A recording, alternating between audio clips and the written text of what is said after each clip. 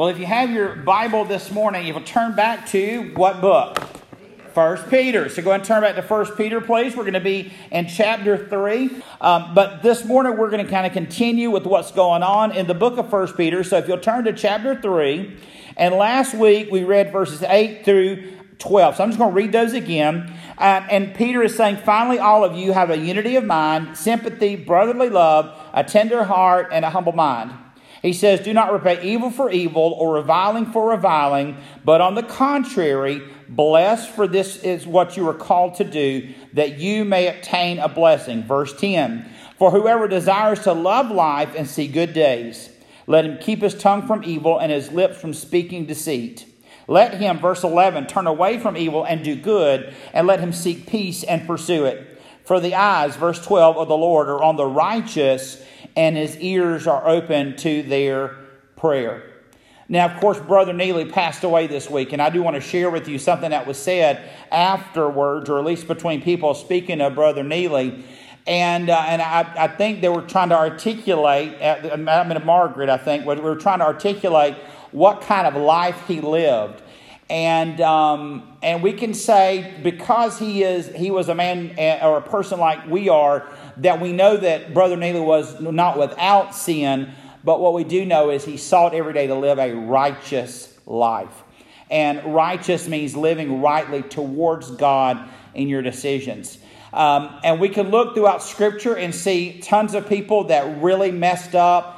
We think of all the big spiritual names. Hebrews 11 gives us that hall of the hall of fame of people throughout all of biblical history and what they accomplished. And as you're looking at that, you're seeing that there are people like us that had failures, and people like us that sinned, but yet they sought every day to be like Christ, or to be godly, looking forward to Christ in the Old Testament. And so I just want to say, looking at this verse and reflecting on Brother Neely this morning as we begin this scripture, it says, the eyes of the Lord are on the righteous and his ears are open to their prayers. I believe when Brother Neely prayed, God heard his prayers. Because from all evidences, every fruit of his life that could be seen, he sought to be godly. And he sought to live a life that reflected Christ in him. And I just want to say, as we kind of wrap up last week's message between verses 11 and 12, that if we really want God to hear us, let's make sure that we are actually living for him and seeking his righteousness. I love the verses on prayer where it says, you have not because you ask not. But when you ask what? Amiss. Because you're seeking to get something from God that he may not want you to have. And so I just love the imagery there. And the last part of that verse, which is evident, but the face of the Lord is against those who do what? Who do evil. So we should be surprised for those that do evil, that God just does not seem to answer their prayers. He hinders their prayers, those that seek after evil instead of seeking after him. So we come to verse 13. Peter is talking to them again. And it's really a continuation of his thoughts. And really, the last two chapters that we're going to be dealing with really, in some ways, are a summary or a repeat of everything that Peter has already said. It says, now, who is there, verse 13, to harm you if you are zealous for what is good? But even if you should suffer for righteousness' sake, you will be blessed. Have no fear of them, nor be troubled. Verse 15, but in your hearts honor Christ the Lord as holy, always being prepared to make a defense to anyone who asks you for a reason for the hope that is in you, yet do it with gentleness and respect. Verse 16, having a good conscience, so that when you are slandered, those who revile your good behavior in Christ may be put to shame. For it is better to suffer for doing good, if that should be God's will, than for doing evil. So let's go to the scripture quickly this morning.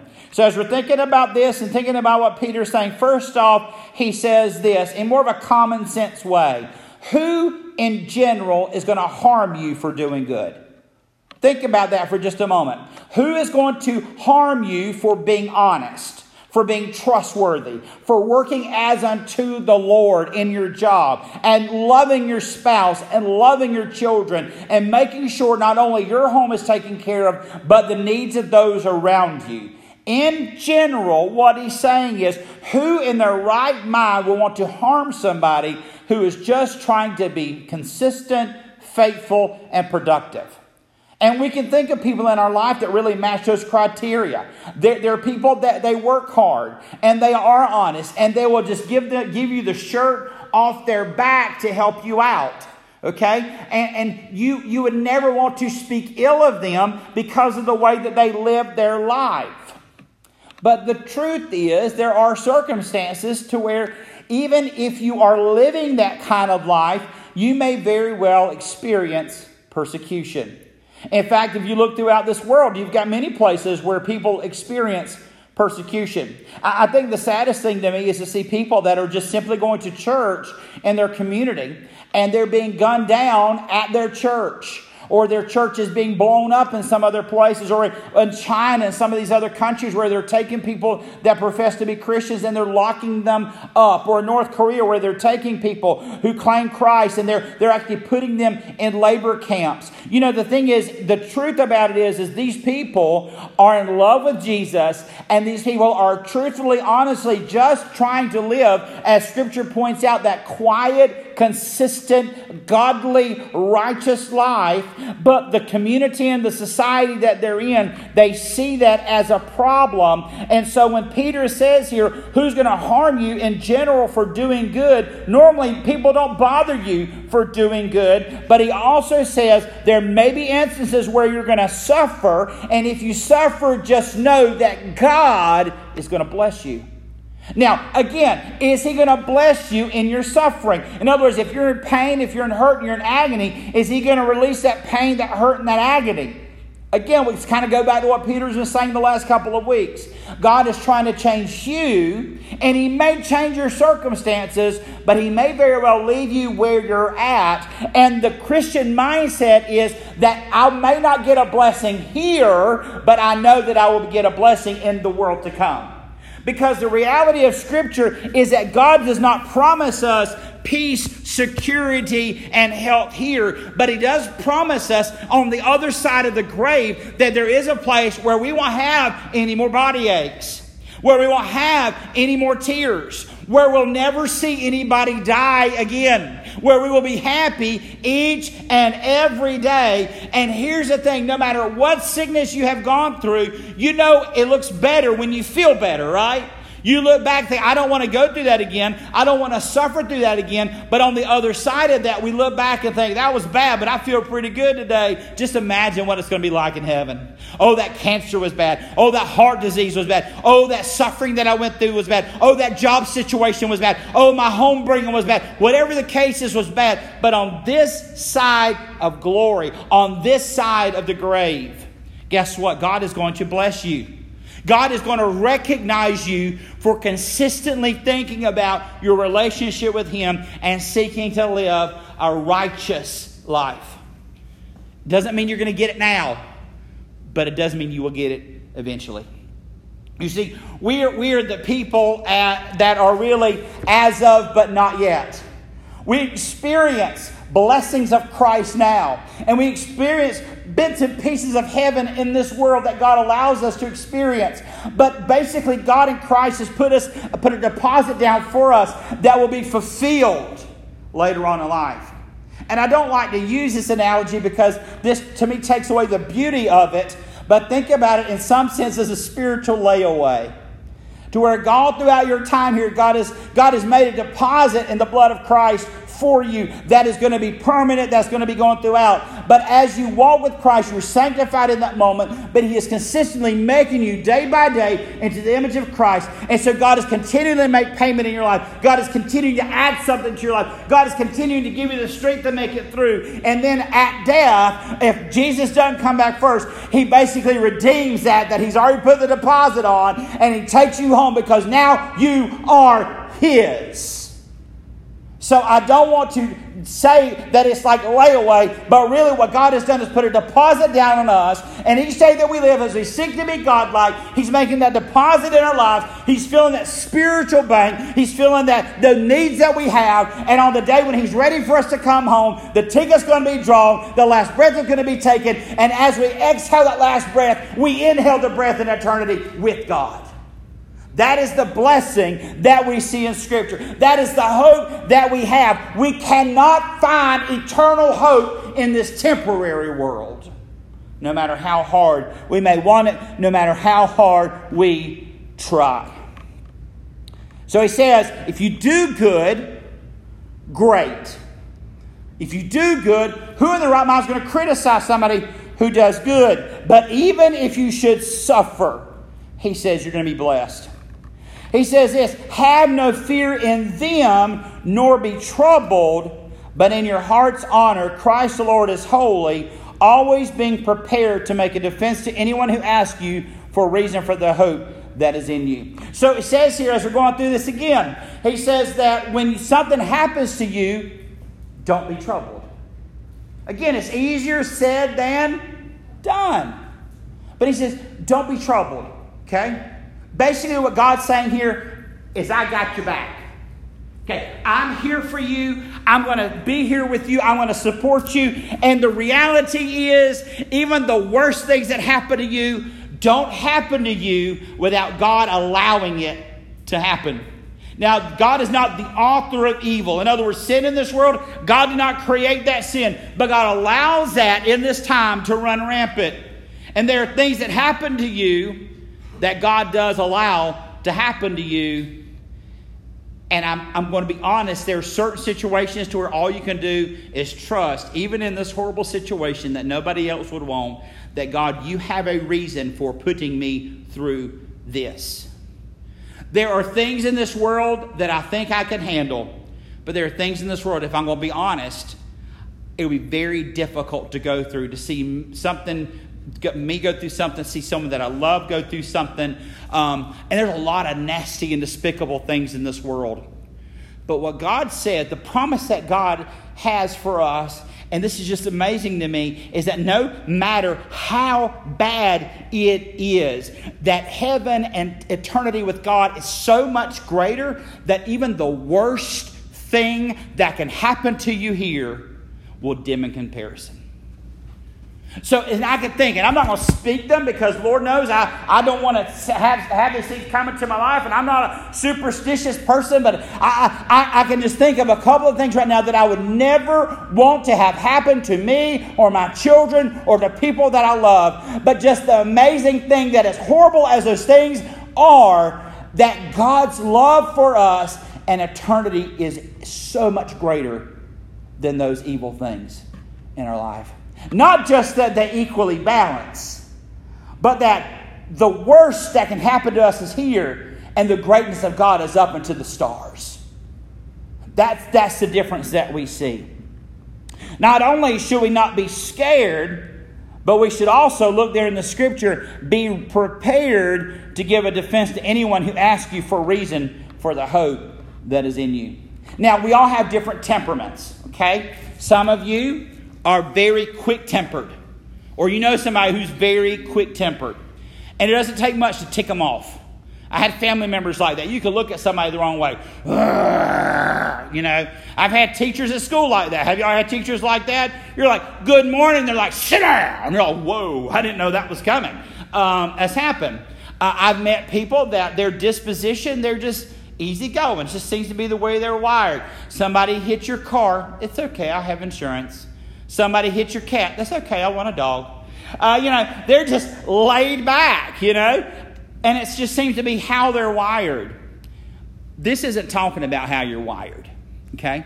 What this scripture is saying, when you have to give an account for the hope that is within you, okay? The hope that God's going to make everything right. The hope that you're going through this and there is purpose in what you're going through. What he's saying here is that you need to be ready to tell them why you have faith in God. why it is through this tribulation you are still holding on to hope.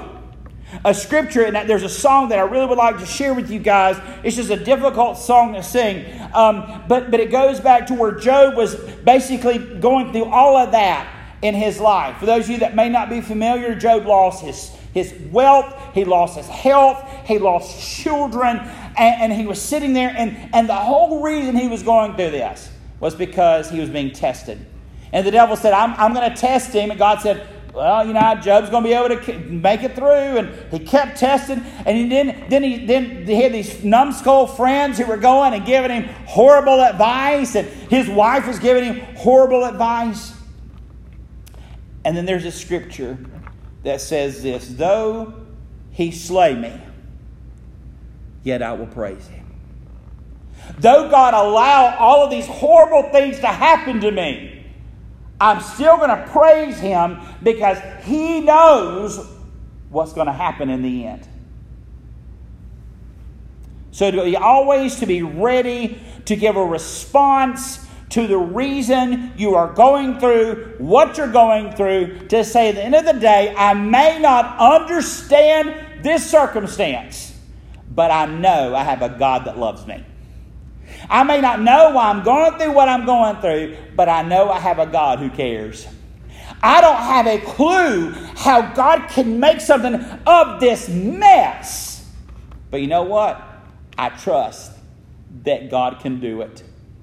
When everybody else around you wants to curse God, you are the one to be blessing God and thanking God that though you are going through this, you will save me in the end. And really, it's even what he says here in verse 17. It is better to suffer for doing good, if that should be God's will, than for doing what? Evil. So it's better to suffer knowing that you're making the right decision than just go ahead and decide to do evil because it's easier. To go ahead and do something that you know is ungodly because it's easier to do. I want to share with you the words of Paul as he spoke to Timothy, and really along the same lines as this. And Paul was speaking to Timothy about his ministry and his preaching. And just listen to the words from 2 Timothy chapter 4. He says this: I charge you, verse 1, in the presence of God and of Christ Jesus, who is to judge the living and the dead, and by his appearance and appearing in his kingdom, he says, preach the word. Be ready in season and out of season. Reprove, rebuke, and exhort with complete patience and teaching, for the time is coming when people will not endure sound teaching, but having itching ears, they will accumulate for themselves teachers to suit their own passions. And they're going to turn away from listening to the truth and wander off into myths. As for you, always be sober-minded, endure suffering, do the working of evangelist, fulfill your ministry. And then Paul, speaking about his limited time left on this earth, he says, for I am already being poured out as a drink offering, and the time of my departure has come. Paul says, I have fought the good fight. I have finished the race. I have kept the faith. He said, henceforth there is laid for me the crown of righteousness, which the Lord, the righteous judge, will award to me on that day, and not only to me also, to all who loved his appearing. What happened to Paul? He was martyred. He was killed because he believed in Jesus. What happened to just about every other disciple?